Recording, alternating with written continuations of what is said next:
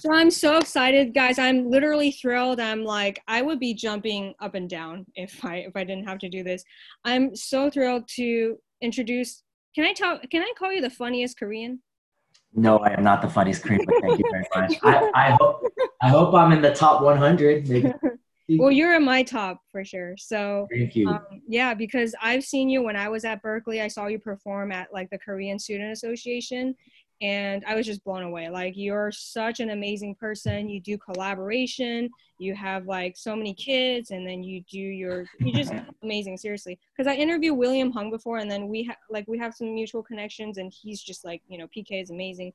And he was kind enough to grace this podcast, guys. So welcome the very funny, in my opinion, you're the funniest Korean and most handsome Korean comedian, PK Kim. How are you doing? Wow, that was an amazing intro. Thank you so much, Lee. I'm doing great. I'm actually at home right now. The kids are running around in the background, getting ready for Christmas, which is crazy. And I am not the funniest Korean. Bobby Lee, Margaret Cho, Ken Jeong, Steve Byrne, Kevin Shea. I can keep going, but I'm proud that I think I can make the top 50. For sure. Yeah, I think top 50 for sure. Thank you. You're top for me. But okay, so I'm Chinese. And I have a theory. I feel like Koreans are the funniest Asians because this is my theory, okay? Correct me if I'm wrong. And that's why I brought you on this podcast, in case I am wrong.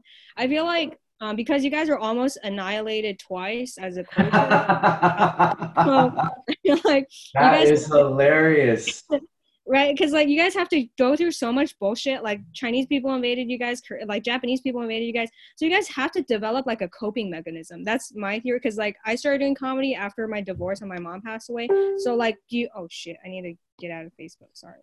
How dare I do that? So my theory is like you guys are the funniest Asians because you guys have to deal with so much stuff.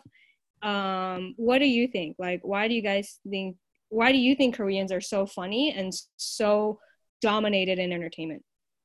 Well, I'm definitely not dominating, but I think I agree. I partially agree with you. I think that it's because of the history, geography. I read a book on the geography of the placement of Korea, and just it's a tiny little peninsula in between a lot of the China, Japan, and Soviet Union back then, Russia and America. It was just kind of used as a chessboard during war. So Yes. because of that, you're right. Like there is a inferiority complex when throughout history, people just come to your land and then they just do what they want, And it's like as a culture, whenever you are dominated like that, the next generation has a chip on the shoulder. Absolutely. Can you? Oh, sorry. Go ahead. Yeah, so that's one thing, but also, Confucianist culture, it really highly emphasizes education above all. And if you don't make it in terms like in today's society for Korean culture, they pretty much look down on you. But now there's already evidence with like Margaret Cho, Ken Jeong, like you can be very successful doing comedy. So open the Pandora's box. I love that. Thank you so much for the clarification. Like this is what I love, guys, like educated like comedians who have their research, So what do you think Koreans versus like Korean Americans versus like mainstream white Americans find funny? Like, do you think there's a difference like watching Korean TV shows, or do you feel like it's negligible now? Or what are your thoughts on these three types of comedies, if they're even in category? Well, I mean, like in terms of like the comedy in Korea and America, huge difference. The number one style of comedy in Korea is called gag comedy. It's more like an old school type SNL skits. I think it's kind of corny, but kids love it. I love it too. And yeah, I feel like Chinese comedy is more like, okay, because there's no word for sarcasm or irony in Chinese. So it's like there's no irony. And I mean, okay, they understand the concept now, but I think language does play a part in humor. And Chinese people don't really get self-effacing humor. Like, I feel like if they watch Louis C.K., they're like, why the hell is he making fun of himself? They'd be like, why don't you have any pride in your culture? And like when my mom was alive, she was just like, don't make fun of Chinese or China, okay? And I feel like it's like an old school way of thinking, and I get it because of, concepts of like saving face and like just being proud of your culture, especially if you're in a new country. But yeah, sorry, that was my rant. No, that's totally true. Even first of all, sorry about loss of your mom. I lost my dad about 10 years ago. And before he came to one comedy show before, nice. Which meant everything. He didn't like that I did comedy. But one thing he said after the show was, "You want to do this?" I said, "I do." And he said, "Then just don't make fun of me."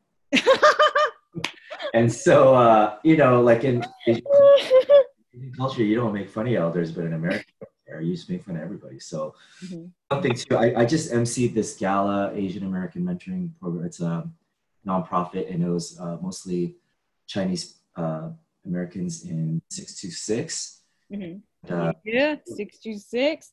Just like you 626, just like you said. By the way, you're not from LA. Chinese people own the 60 freeway all the way down to Temple City, Rosemead, Arcadia, San Marino, Montebello, Monterey Park, Rolling Heights, Hacienda Heights, Diamond Bar. I mean, that's run by Chinese people.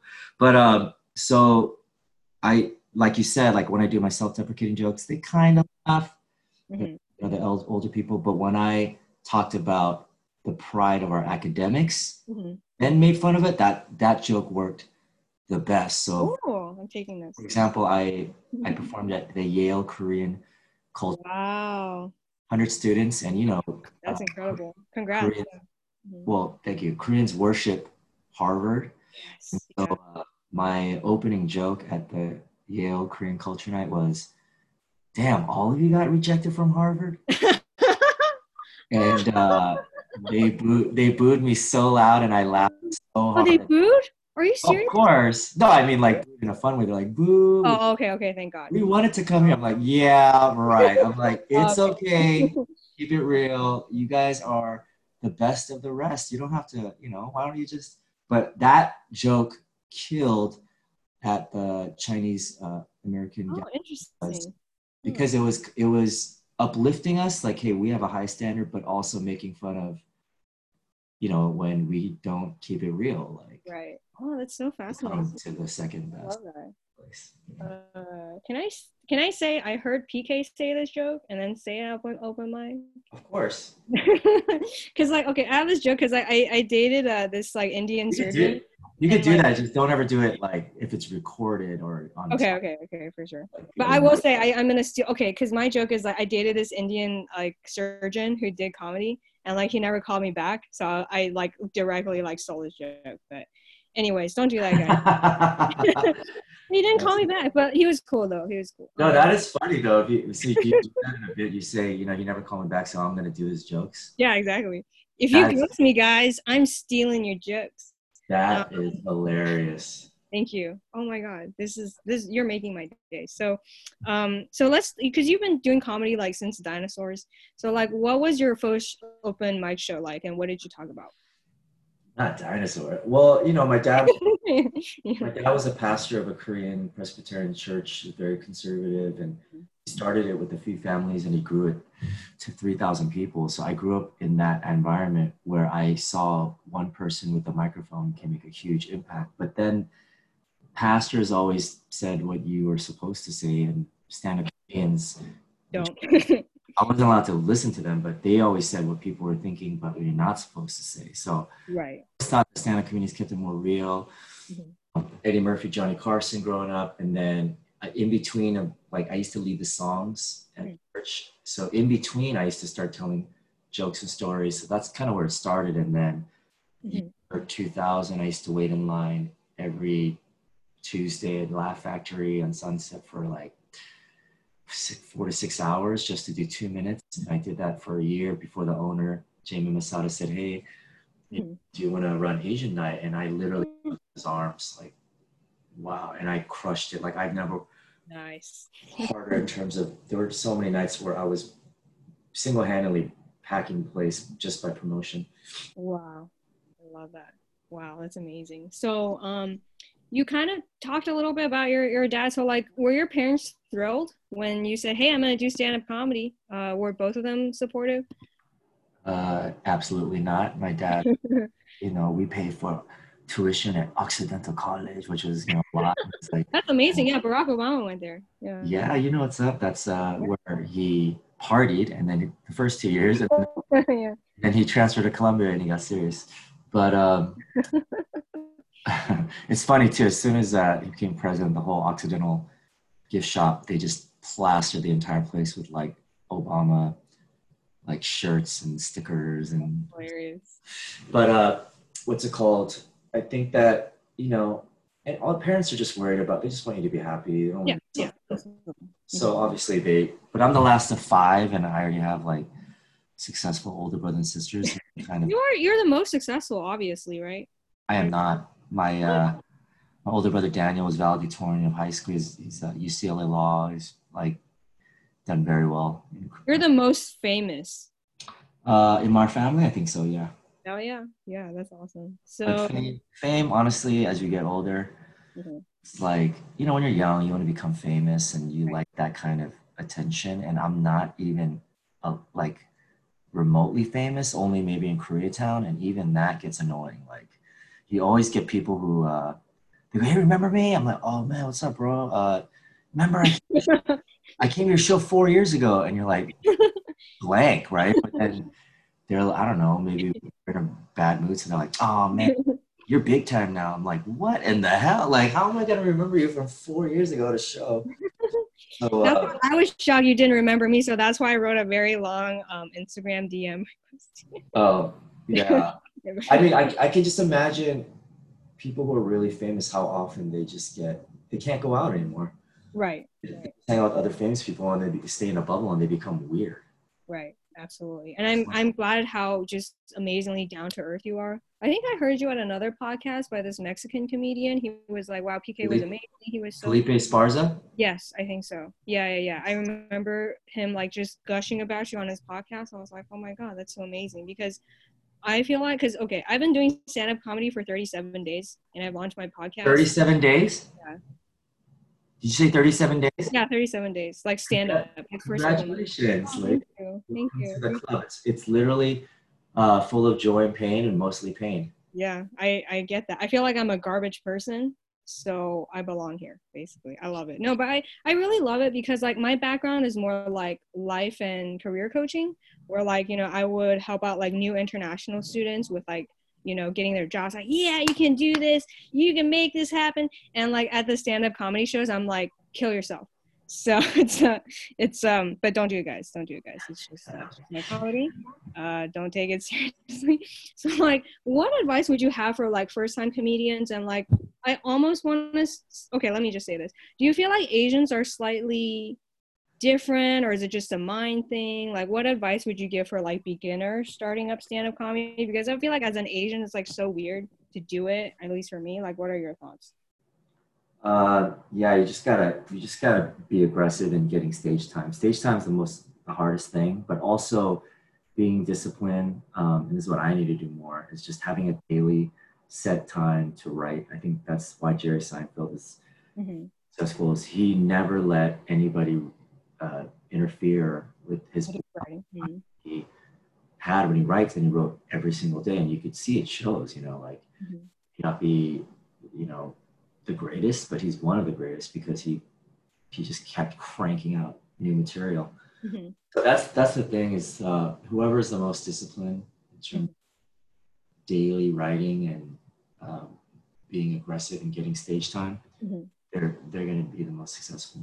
I love that. Thank you so much for the amazing advice. I feel like now I feel more reassured. It's not about like what's outside, but just totally controllable discipline. So thank you so much for that. And I'm glad you brought up Jerry Seinfeld, because I had a conversation with like a comedian about this.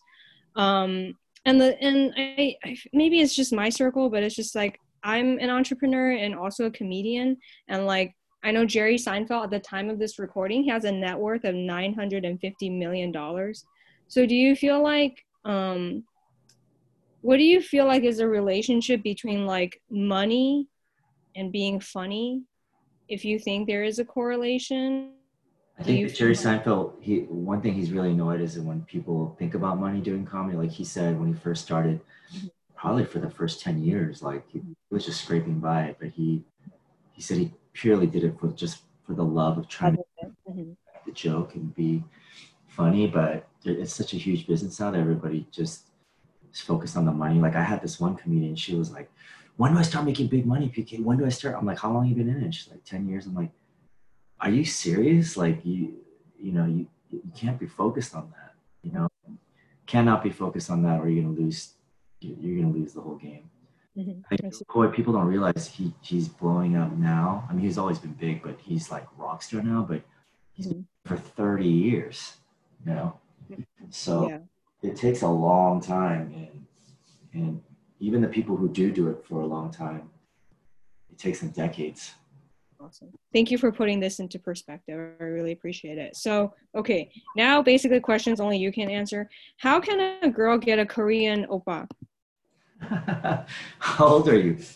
I'm 29, but I'm kind of like, at this point, I'm just going to throw myself into this because I'm still like, hilarious. I'm not a weeaboo, but I'm just asking for other people because I feel like people who click on this are likely Korea boos. Well, it's because of K-pop? Probably K-pop, K-drama, all the K things. What would you advise them? Well, I mean, I wouldn't try to go for someone just because of their ethnicity. You know, the Korean guys, because of K-pop and K-dramas, they may be big now, and most of the Korean guys I know are cool. But there's also Korean guys that have a bad reputation of being wife beaters, so that's not good. Oh shit! What? What? You've never heard of that? News to me. What? Never heard of that? I've never heard of that. Okay, please. One of the biggest problems in the Korean community. Really? Yeah. Oh, I didn't know. Alcoholism and domestic violence and smoking. Okay.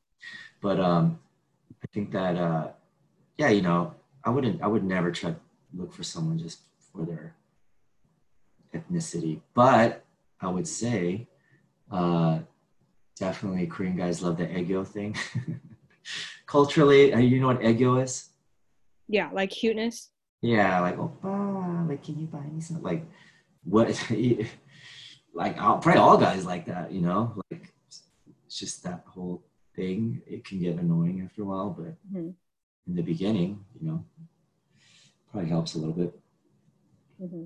So I don't even know if I should ask the next because it's related to the first one. So like okay, because I feel like Asians grow up in this war-torn mentality, and like whenever I talk to my American friends, they're like, why do you only care about money? I'm like, you don't understand. Like, so okay, like let's say Korea. Like, how can a guy impress a Korean girl versus maybe an American Korean girl? How can a guy impress a girl from Korea? Yeah. Make a lot of money. All right. That's good. All right, next one. Pretty much. I mean, I love it. Not all. I mean, there's some very religious girls from Korea who probably don't care as much, but I mean, like I've been married for 14 years. It's after love, money is right there in terms of importance. Yeah, because it touches everything that is important. I do think it's not like everything, right? But like as a divorced woman, I've seen a lot of stuff, and I'm like kind of jaded, which is funnier, but basically. That's how I think. And I think it's funny to be a gold digger on stage because nobody kind of has that niche, but we'll see. But thank you for that insightful answer. I love it. So what's your favorite Korean joke or like funny situation? What's my favorite Korean joke? Yeah. What do you, I don't know what you mean. Like in terms of just like Korean culture or Korean, like, are you talking about from Korea or I'm not sure what you're asking. Like, just I guess anything, because I don't know, you know, like you're yeah, anything. I think anything you say would be entertaining. I used to when I first started, I did a lot of jokes about being Korean. You know, I did a lot but you know, as I'm getting older, I'm really trying to just get away from it. But I literally probably have like 20 minutes straight of like I had this DJ Ajashi was about being Korean, like an old Korean DJ, or this Korean food rap, kimbap, yakbap, ojino with hip hop, bingsu, mochino, tenchin, pang, salangtang, the very hot shit. When you're drunk, you know what's up, salangtang, that's what's up. I had that whole thing. I had this I have a whole bit about Korean weddings. I'm still adding to that, but like how Koreans are the worst at weddings. We're very self-conscious. We only dance when the room is pitch dark. It has to be completely dark. And then everybody has to take shots for 30 minutes, and there's a bunch of red faces in the dark. And then if someone turns the light on, everybody runs back to their table because we're like bugs at weddings, and we are, very polite, passive aggressive. If there's one last piece of food, we keep cutting it in half and in half. And if someone takes the last piece, we're all thinking selfish, things like that. That whole, yeah, I heard you say that. Yeah, I heard that joke that you did. It was awesome. yeah, thank you. I have a lot about that. And so if you see certain comedians, like, do you know Rex Navarrete?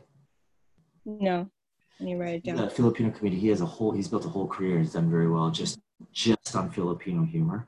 Mm-hmm. And the crowd of Filipinos that come out to watch him. Mm-hmm. And, I always thought about like, oh, maybe I'll go that route. Mm-hmm. But I mean, if you really want to make it big and impact the most people, then it can't be too niche specific, I see. Great. So, okay, now we come to the point of the podcast. Okay. How can I marry a rich Korean man without conflict from his family? I'm Chinese, by the way. It's hilarious. Well, can I be honest with you? Being a stand-up comic is not going to help that. You mean you guys don't want a comedian teacher? Nope. Being a female stand-up comedian is not going to help you with the Korean family at all. But I would say that just being very respectful to the parents and being from an Ivy League college and dressing super clean and going to church every Sunday. I swear to God. Those are all things that would help out, having a good amount of money in your savings account. Okay, I see. I'm serious. These are all superficial things, but they're very real. I mean, if he's a good Christian guy, then being a good Christian. If he's a Buddhist, then being a Buddhist, I think that helps. Okay. All right. So this okay. I'm gonna think about this. So okay. So next question: how can I fool people to think that I'm North Korean? That's if it's possible. I already have plastic surgery, so I already have the double eyelid. So like I don't know. Yeah, I don't think many North Koreans have double eyelid surgery. Damn it. Okay. I mean, you definitely have to have an amazing story of how you escaped. That's true. Because when Trump brought the North Korean boy to State of the Union, I was like, damn, I don't have a story like that. So, yeah, maybe I shouldn't do this. Okay, thank you. You're helping me by telling me what not to do. So I appreciate that. Okay, so do you feel like being a Korean comic, do you feel like it's an advantage or a disadvantage, or it's kind of neutral? Like, how do you deal with it? Because I feel like I have to come to terms with it sometimes, but it's always going to be harder being a minority. You think so? Why? Well, I mean, if you look at the crowds that come, Asians are 5% of the country, but there's no excuse now with Ali Wong, Ken Jeong, Bobby Lee, Margaret Cho. There's no excuse, Sheng Wang. There's too many success stories now. So even though it's a little harder, we just have to work harder. Thank you for putting that into perspective. So, what are like your favorite topics to talk about in your comedy? I just try to write down topics of my daily life. Like whatever's going on. Like right now, I have a day job as a recruiter. I make like 25 to 50 cold calls a day and emails and texts. And it's very exhausting. I get rejected all day long. And so, I just, during the day, I email myself little notes of what I think is funny about the way people talk at work. You have to be so proper and, how they probably really are in life. And so things like that, like everyday life. And then I MC weddings every weekend. I've done over 500 to help feed the family. So I, a lot of material there. And then just being a dad, just daily. I think the best ones are like personal ones from your real life. Although some people are really good at like the Mitch Hedberg type one-liners, you know. Mm-hmm. I'm definitely not good at that. You know, like the opening monologue of like a late night talk show. That's definitely not my style of humor, but I respect it a lot. Mm-hmm. I love that. So now you have kids. Like, what do you enjoy teaching your kids about? So I want to say hi. Hi. Hi, you sound so cute. The camera's not on, right? No. Because my son just came in after. No worries. I'm not wearing any clothes, so if that is No, easy. just kidding. Sorry folks, this is explicit. Never mind. All right. Just scratch that. Okay, I don't know how to edit. So yeah, so like because you have like a preacher's background and also you are a comedian. So No, I'm not a preacher. My dad was a preacher. Sorry. Holy shit. My dad was a preacher. My oldest brother's a preacher. My uncle's a preacher, and then my older sister married a preacher. I see. That's awesome because I feel like it is very similar because like you're on a stage, right, and then you just basically talk to people. Okay. Yeah, kind of. No, but like yeah, in the beginning you kind of talk about how different it was, but I feel like you do have an advantage because of public speaking, I guess. Like, okay, this is my theory on Asians. Like, either we're really good at public speaking, like we're entertainers, or like we're really scared of it. Well, most people are very scared. I think it's like one of the top 3 fears of people is public speaking. So it's just even being in front of people, it terrifies a lot of people. Mm-hmm. Yeah, that makes sense. Okay, so what advice would you give for, okay, maybe I switch this. If you could rule the world, what would you do? If I could rule the world, 100% no wars, world peace. That's what everybody wants. I think that's when we want when we pass away. Like if there's no peace after we pass away, that's like, are you serious, God? Like that's pretty whack. I mean, it's just whack that there's so much violence, you know, daily here, you know, and starvation. People forget there's thousands of people that starve to death every single day still, you know. So like we don't in America we never think about it because we don't want to think about it, but it's Mm-hmm. It's true. So what advice you have overall for people and get a chance to talk about? I would definitely say if you're younger, if you're by younger I mean like younger than 20, I would read the book. It's called The One Thing, and order it on Amazon and really choose the one thing you really want to focus on and go all in on that. Too many people, they waffle around, including myself, through their 20s and try to figure it out. Even through their 30s, they try to figure it out, and it's too late by then. Well, not too late, but you're just digging yourself such a hard hole to get out of, trying to do so many different things. You know, you could do a lot of different things in life, but in terms of what's that one thing you want to go all in on to become the best you could be, there's only a limited amount of time in the day after you finish work and, you know, chores and everything you need to take care of. You only have a few hours every day, and it has to be focused on your one thing. Mm-hmm. Great. So how can we stalk you? How can we book you? What's your next project? I'm on, Instagram at PK Comedy. If check me out there. Right now, I'm just survival mode with the 3 kids. People have no idea how hard it is. You know, it's incredibly exhausting, and then just to keep paying the bills, it's really exhausting and stressful. So right now, I'm just doing that, and here and there, I'm just writing material. I just try to get up, when I can on stage. But right now, I'm working nonstop. It's I see. Because I love your work, and I want to thank you so much for being on this podcast, sharing so much wisdom with us. Thank you so much for taking time out of your day to do this. I really appreciate it, and look forward to having you on future episodes if you allow it. So thank you so much. You're welcome. Thank you for having me, and good luck to you and everything. Okay, thank you.